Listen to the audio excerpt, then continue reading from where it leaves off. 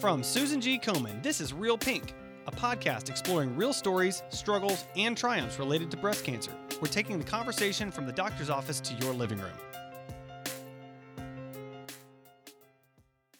We need to talk about Black breast health. Black women are about 40% more likely to die of breast cancer than white women, diagnosed at younger ages and later stages, and with more aggressive breast cancers leading to poorer outcomes. This monthly podcast series, Stand for Her, uniting to create a health equity revolution, opens a national dialogue that engages community members and organizations, healthcare providers, research scientists, and opinion and policy leaders to discuss recommendations and actionable strategies to advance breast health equity in the Black community.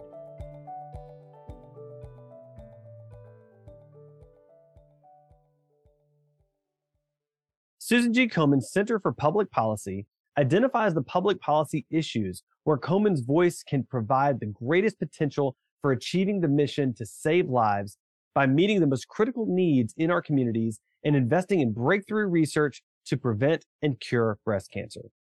We're excited to discuss the work Komen is doing to drive policies that will bridge gaps that affect the Black community with Molly Guthrie, Komen's Vice President for Policy and Advocacy, and Janice Parker, a 10-year breast cancer survivor and advocate. Molly and Janice, welcome to the show. Thank you. Thank you for having me. Janice, you are a 10-year breast cancer survivor and have been involved in Komen's Circle of Promise advocacy group and other breast cancer advocacy groups. Can you tell us about your breast cancer story and your work as a breast cancer advocate? And tell us a little bit about Komen's Circle of Promise advocacy group as well. Sure. My diagnosis came in September 2012. I was diagnosed as stage 0 DCIS, ductal carcinoma in situ. And although I got a stage 0, I felt that my outcomes I still felt were very gleam. And that was due to, I have a family history. My mother and my aunt, her sister, both lost their battle to cancer. So while I thought I knew what cancer looked like, I quickly learned that I didn't know as much as I thought I did. And that's mainly because in my household, there was a rule, family rule, that what happens in the home stays in the home. So my family did not discuss breast cancer. We couldn't even discuss my mother's diagnosis with our closest relatives. So my mother's sister didn't even know. And when my mother's sister got diagnosed, my mother didn't know. So that in and of itself was a huge hurdle when I got diagnosed, because immediately, what did I think? It's a secret. So I had no intentions on telling my story until one day I saw this lady on our local news station telling her breast cancer journey. And I looked and I thought, how bold of her to be on TV telling her story, let alone letting the cameras into the hospitals to journey her actual surgery. I knew there was something inside of me at that point that said, you were diagnosed for a reason. And it's not just about your breast family history. You need to tell your story. So I had intentions on reaching out to this lady to ask her, more about, her journey and what could I expect? And more importantly, to see, how did you get the courage to talk about your story? So later down the road, we end up meeting and I said all that I wanted to ask her, and she introduced me to Komen, specifically to Komen's Circle of Promise group. And that group is a group of African-American women who work together to provide breast education, outreach, and survivor support here in our Peoria, Illinois area. And advocacy hit the ground running for me from that point on. So from there, from 2012, I've been involved with Susan G. Komen's Circle of Promise and an advocator doing speaking engagements, support for friends, providing education, and recently decided to continue my journey with some other initiatives here with Komen. So, Molly, can you share how Komen's public policy and advocacy work is focused on helping to drive a health equity revolution for the Black community? Absolutely. And before I get to that, Janice, thank you for sharing your story and putting it out there and continuing to pay it forward so that other women know that it's okay and it's a good thing to share their experiences. So thank you for that. Within the Center for Public Policy, I truly feel that everything that we do is through a health equity lens. Our ultimate goal is to create an equitable healthcare system for all, no matter your age, your race, gender identity, your stage of cancer, your socioeconomic status. Every single person should have access to high quality, affordable healthcare where they are. And really, lucky for me, that's what I get to do every single day. A lot of it is focused on our specific policy work and policy initiatives. But in addition to that, we know that it's vitally important to have advocates that reflect the community that we serve within the breast cancer population. And unfortunately, for far too long, I would say that has not been the case. So in order to help address this, several years ago now at this point, we started our Speak Truth to Power programming.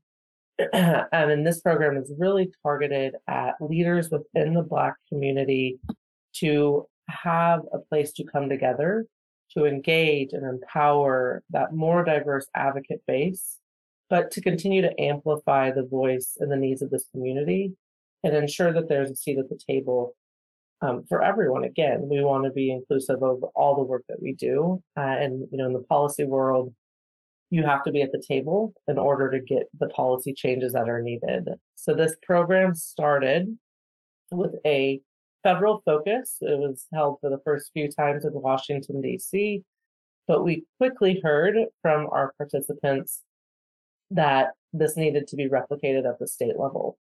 So we started a couple years ago now, a state version that builds off of the ideas that were established with our federal program, but take it a step further that, yes, we're talking about the problems that exist, but we leave this state program with a prioritization of the issues that we can work on now that are needed within those states to address policy change. And then my team takes it to the action step of actually doing something to address these barriers, because it also feels like we've been in a bit of a cycle of continuing to talk about the problems that we know exist and not getting to a point of action. And really, that's where we're committed now, is getting to a point of action and implementing these policy changes that we know are needed.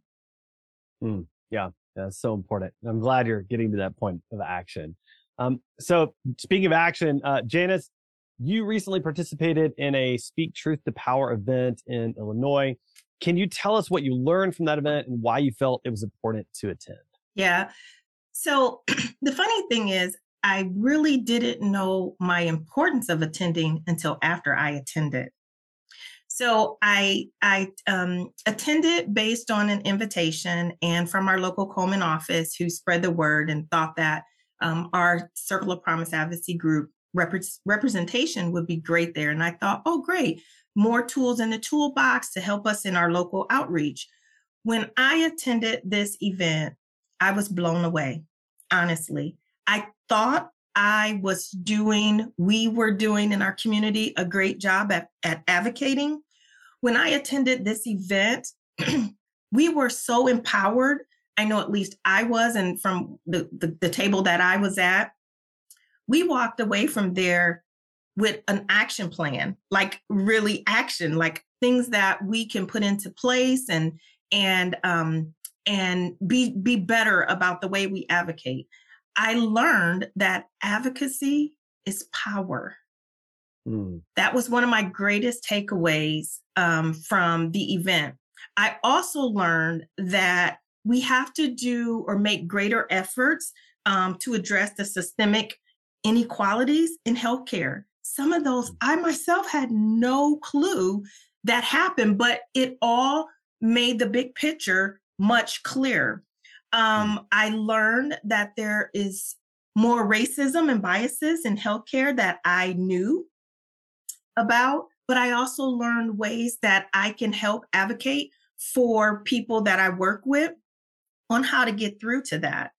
I learned about the Komen's patient navigation program, which I was very interested in and thought, OMG, this will be so helpful for the community in which we serve. So then I realized why it was important for me to be there. It was important for me to be there to get the tools and resources that I need to continue the boots on the ground advocacy that I do in my local community. Yeah, that's great. I'm so glad that you went, and I'm glad that you brought back things you could share with us. That's so important. So Molly, on a policy level, we know that statistically Black women are less likely to participate or even be asked to participate in clinical trials than white women. So can you share an example of legislation Komen's currently supporting that can help bridge that gap in the Black community?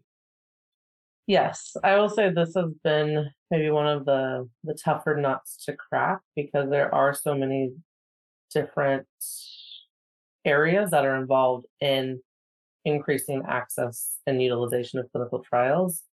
But I think you hit the biggest thing right on the head, is that in the Black community, those women are not being asked to participate.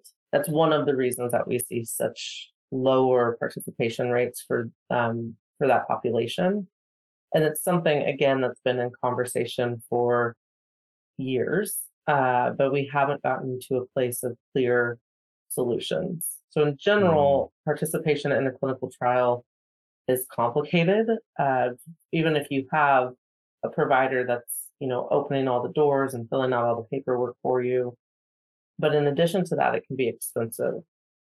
So that is a place where policy intervention can help and has already helped. So as of last January, now almost all people covered by private insurance plans, Medicare, and Medicaid have the routine costs of clinical trials covered by their insurance, which seems straightforward, but many people don't know that they weren't covered. So the Medicaid population was the last population to have those routine costs covered. So if you needed lab work or a doctor's visit for, something that was happening because of the clinical trial, you were being forced to pay out of pocket. So a great step in the right direction. But we also, at the Center for Public Policy, just completed our issue vetting process for the next 2 years. And one of the issues that has risen to the top and is part of our priorities is addressing ancillary costs. So those additional costs that are not directly related to your treatment, but that people are still facing. So the cost of transportation, the cost of childcare, the cost of having to take off of work to get to those appointments. And so that's something that we'll be pursuing as a Komen-led solution to address that.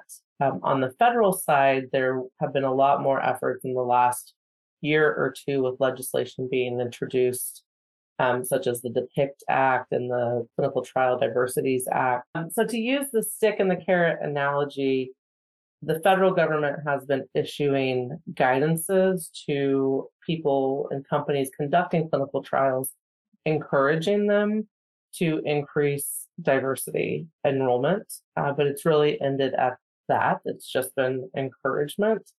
And so now there is legislation that's being introduced. It has not fully passed yet, but it has a little bit more of a stick to it. So a little bit more of enforcement and requirements for clinical trial organizers to submit a diversity plan along with everything else that they have to do to get approved for a clinical trial. So we're making progress there, but there are definitely barriers that we have to address. We have to make sure that people are being asked. I think we also have to make sure that it's not seen as a last resort, which, Janice, this was something that came up at our recent Speak to the Power event, was that I think the majority, if not all of the participants in the room, they weren't educated about clinical trials at the beginning of their treatment.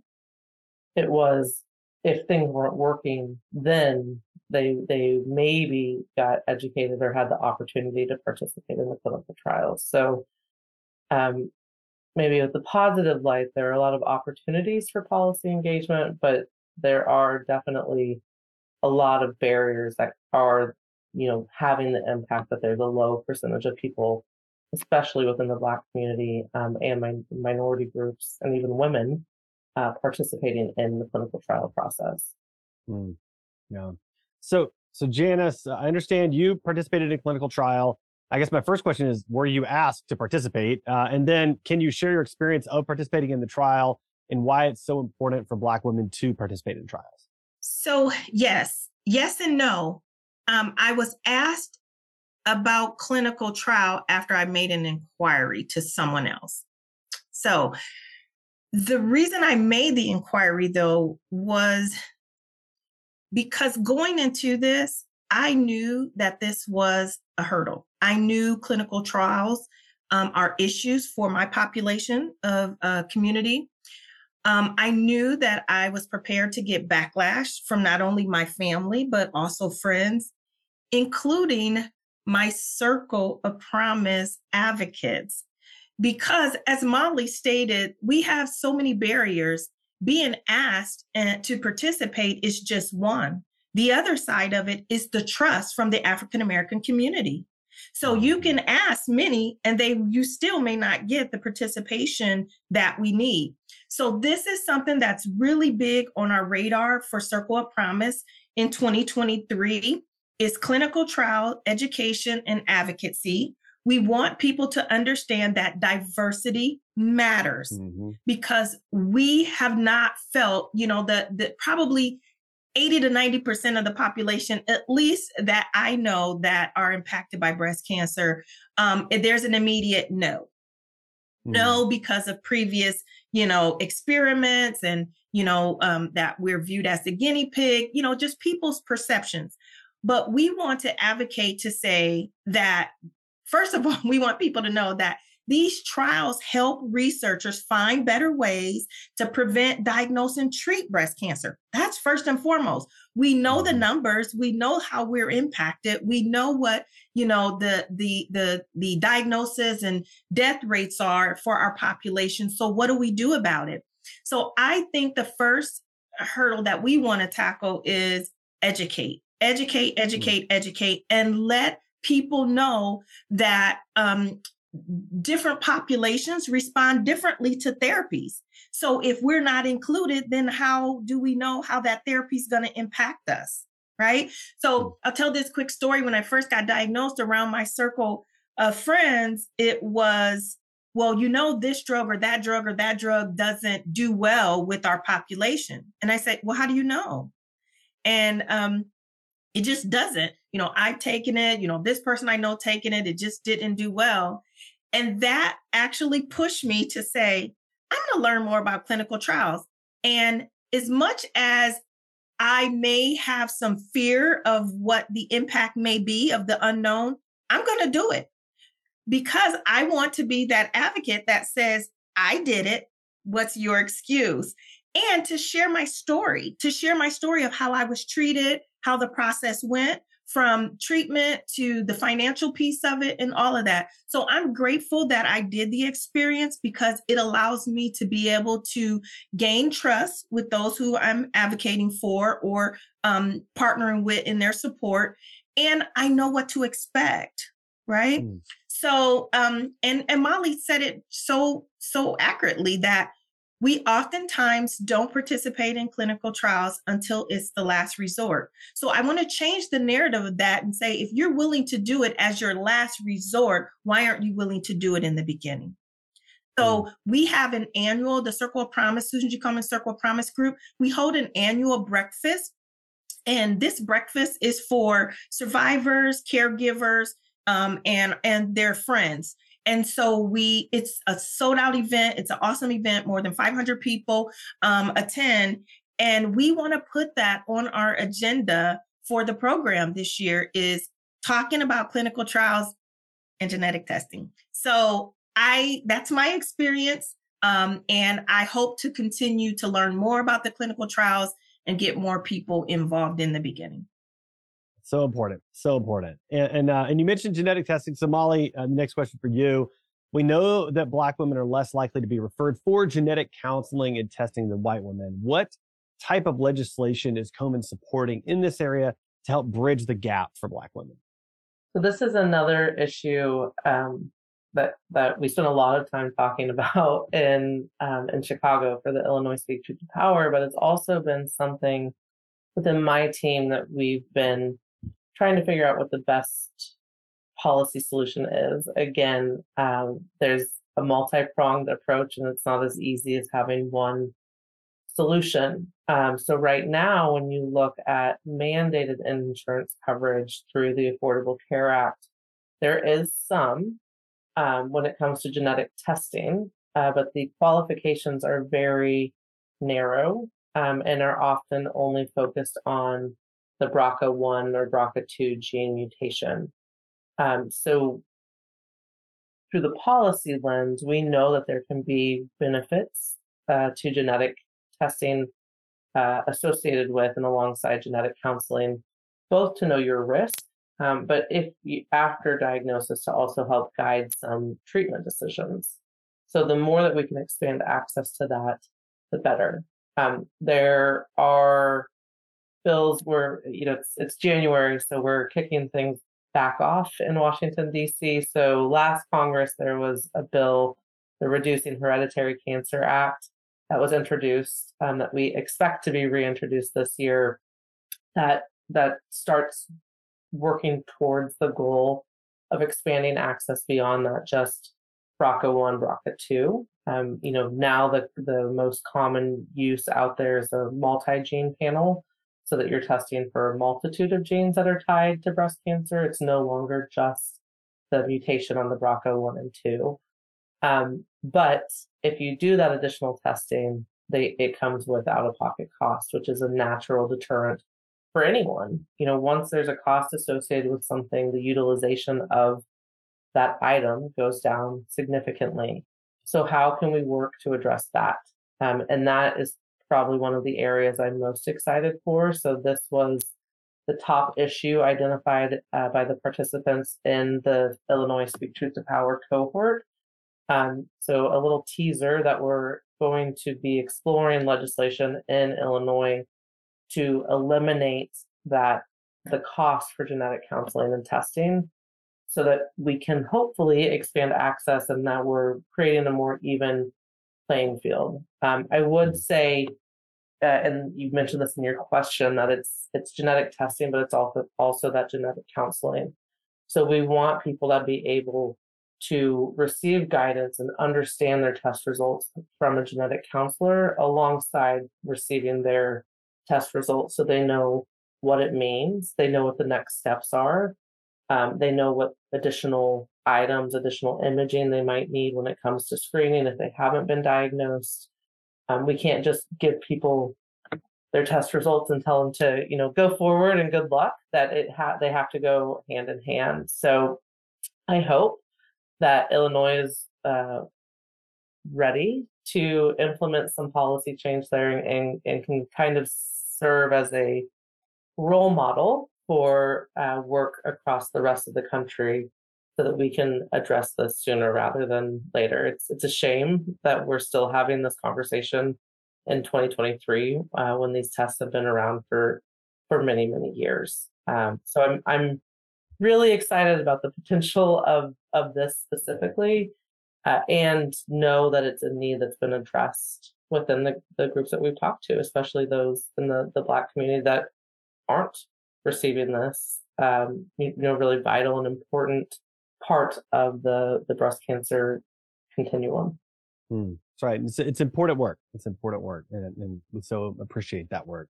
So Janice, you and your daughter underwent genetic counseling and testing. Can you share more about that experience and the importance of genetic counseling and testing, especially for the Black community? Yes. So back when I was diagnosed, I think we did ours in maybe 2013, it was 2012. Of course, I did genetic testing and received genetic counseling, which resulted in my daughter participating as well. At that time, she was in early 20s. And so none of this made sense to her. And of course, with the family history in her mind, and still today, it's a recent conversation as just yesterday, still about these worries of, what does this mean? How does this impact? So this is going to be my passion this year as well. I am impacted in several ways by genetic testing and counseling, obviously going through it myself and then having to educate, myself and my family about the results and, the potential what ifs. So that became very personal. That was the first time anyone in my family had ever experienced or heard of genetic testing and knew that it was even an option. That was introduced to me by my breast surgeon, and I'm thankful for that. And that experience has helped me in my advocating. But more recently, this has become more personal to me because my mother-in-law was diagnosed with breast cancer and received her results while I was at the Speak Truth to Power conference. And she is 74. And so going through this journey has really opened my eyes to what is necessary for our aging populations. I like to think that I'm a person of knowledge. I can, catch on very quickly. I'm very educated. I know how to advocate for myself. But seeing her go through her journey and the multiple doctor's appointments, the genetic testing that she felt was so necessary for her, but she's on a fixed income. So our family rallying together to make sure that happened. And then being a part of her genetic counseling, to hear the counselor talk in a language that she just completely didn't understand. So my heart goes out to people who, number one, don't get the opportunity to participate, because for us, we know the generational impact. And I know that personally because my father is a 4-time cancer survivor. And because of my genetic testing, it told me about a gene that was linked to a cancer that he had. It's even longer story in how I was ordered to get a colonoscopy before the age of 50 and my insurance denied me. Although I had the mutation and my father had the cancer as well as other family members. So this is very important to me. I'm very passionate about it. And I'm excited for what Komen is going to do. At an MLK event yesterday, I saw my state representative and I said, I need to get on your books. She said, you got it. So I'm looking forward to what we can do in this area. And I'm looking forward to what you're going to do. You're already doing such important work. This conversation is such important work. And I so appreciate you being willing to share it with us. Thank you. So Molly, last question is for you. How can our listeners stay up to date on Komen's public policy work and get involved at an advocacy level? So I would start just by sharing that the couple of topics we've talked about today are just really skimming the surface, but there are a lot others. One other that I would just quickly flag is access to the breast imaging that's based off of your need. So that's another area that Komen's leading, but also came up in our Speak Truth to Power event, because a screening mammogram isn't the solution for everyone. But again, when you go beyond that, you have that cost factor that we've talked about with all the other issues that we've talked about today. But the easiest way, I flag that because a lot of the communications that will be coming, if you sign up to become an Advocacy Insider, will be focused around that issue, because that's where we have a lot of momentum right now to eliminate cost sharing for diagnostic or supplemental breast imaging. Janice is in Illinois, and she's fortunate because we've already addressed it in Illinois. But we have about 20 states that we're looking to introduce legislation in this year that will address that, in addition to the other issues that we've talked about today. As I mentioned, the easiest way is to become an Advocacy Insider. It's real easy to sign up. You just have to text Komen, Komen, to 40649. It sends you a text. You just fill out I think it's 3 questions, and you're automatically signed up to become an Advocacy Insider. And what that means is that you'll be connected, you'll be contacted with a monthly newsletter about what's going on. But as we're introducing these bills, whether it be in your state capital or in Washington, D.C., and we need you to share your voice, and we need you to be as powerful and impactful as Janice has been and will continue to be, you'll get alerted, and all you have to do is click a button, and you're able to add your voice in support of these policies that we know are so direly needed across the country. So it's real simple. The other benefit when you sign up is that you'll be alerted for additional events that are happening, like Speak Truth to Power that we talked about today. We can expect to continue to offer those in different locations. And if you're signed up to be an Advocacy Insider, you'll be alerted when those are available. So it's a great one-stop shop. And again, it's just Komen, Komen, to 40649.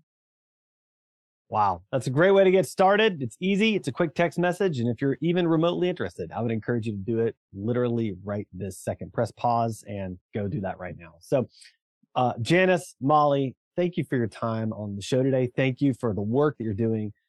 It's so important, and we stand with you as you do it.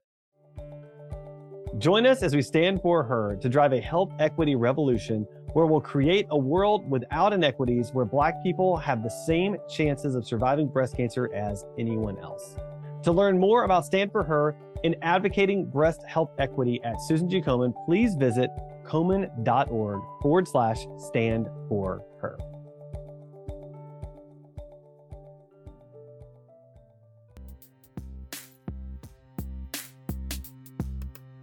Thanks for listening to Real Pink, a weekly podcast by Susan G. Komen.